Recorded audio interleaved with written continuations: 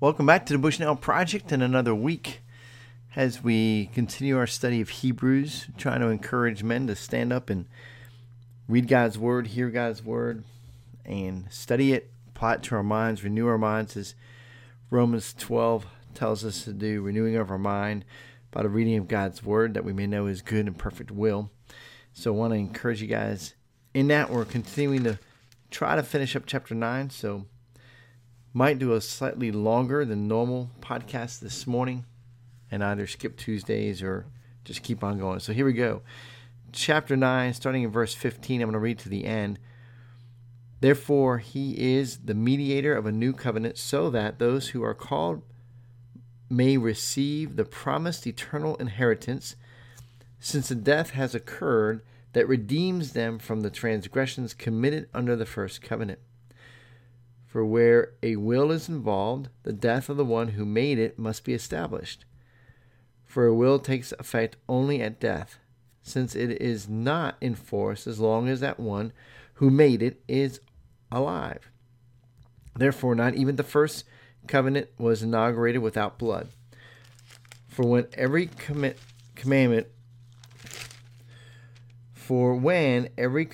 of the law had been declared by Moses to all the people, he took the blood of calves and goats with water and scarlet wool and hyssop and sprinkled both the book itself and all the people, saying, "This is the blood of the covenant that God commanded for you." And in the same way he sprinkled with the blood both the tent and all the vessels used in worship. Indeed, under the law, almost everything is purified with blood, and without the shedding of blood, there is no forgiveness of sins. So that was verse 22, chapter 9. Super important to remember all that, right?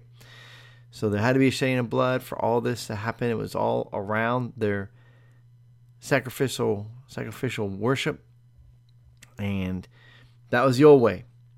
So then verse 23, thus it was necessary for the copies of the heavenly things to be purified with those rites, but the heavenly things themselves with better sacrifices than these.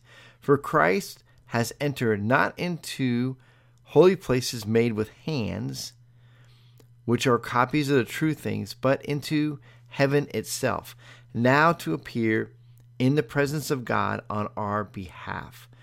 Nor was it to offer himself repeatedly as a high priest enters the holy place every year with blood not his own. For then he would have had to suffer repeatedly since the foundation of the world. But as it is, he has appeared once for all at the end of the ages to put away sin by the sacrifice of himself. And just as it is appointed for man to die once, and after that comes the judgment, so Christ, having been offered once to bear the sins of many, will appear a second time, not to deal with sin, but to save those who are eagerly waiting for him. So there's the old way, there's the new way. And Jesus Christ has ushered in the new covenant, and by this new covenant, he has died and been risen from the dead, and he sits at the right hand of his Father, not in the temple made by man, but in the heavenly heavens, in the real heaven. And he's waiting for that day when he will come and take all those who are eagerly waiting for him, right? So he will save us from our sin, which is what Romans talks about, that we would be saved. So to us who are redeemed, we are redeemed once and for all. We are purified by Jesus Christ. Chapter 10 is going to get more into that. But just to encourage us as men, as husbands, as fathers, that we need to help those of us in our sphere of influence to understand their need for redemption, for a redeemer, that their need for the reality that we're sinners and the blood of Jesus had to be spilt for us. But because it was spilt for us, that we can be redeemed, we can be purchased, we can be set free from sin, we can live this new life, eagerly waiting for him to return and take us home. And what a glorious thing it is to be able to minister to our wives, thinking that way, that, you know what, I don't need to sacrifice for Jesus Christ. He sacrificed for me. What he does want me to live for him.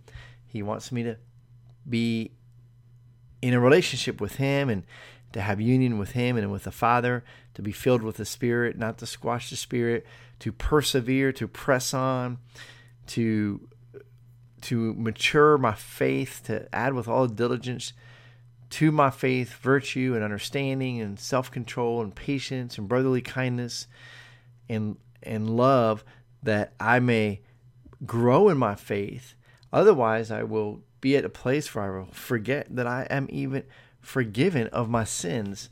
And so these are all things that we're being encouraged by the letters in the New Testament from Peter and Paul and from John, that we would read these letters, that we would gain insight, that we would be encouraged, that we would be strengthened. But it comes by the reading of God's Word. And so I want to encourage you guys to be reading God's Word, to say, hey, you know what? Jesus died once and for all, and great, and that's all good and dandy, but I'm going to live my life. And I said that prayer. Well, you said what prayer? I mean, what prayer did you pray? That Jesus tells you that if you pray this prayer, that it's all good. Go live your life how you want to. Yeah, no. Jesus actually never says that. Never ever does he say that. He tells you to repent and believe. John the Baptist tells people to repent and be baptized. Jesus comes along and says, repent and believe. Believe what? Believe that Jesus Christ is Lord. And there's a confession through our life, not just, confess with your lips, but really through our life, that will present us as those who really do believe Jesus Christ is Lord, and we are his, and we belong to him, and we are acting on his behalf, and we are in love with him, and we are pursuing him and pursuing truth through the word. And all that is counterculture. All that flies in the face of what our culture wants us to believe and do and act. And the reason why we have chaos in our culture is not because of men who are rising up, Bible believers, loving God and loving their wives like they should and raising their children the way they should, but we have the chaos because of the lack of men who are doing that. So I want to encourage you guys, sons, brothers, let's fight the good fight by being on our knees, by getting into God's word and ministering to those that we have influence around. So I want to encourage you guys as you continue to read through Hebrews that you would know God and know his word. God bless you.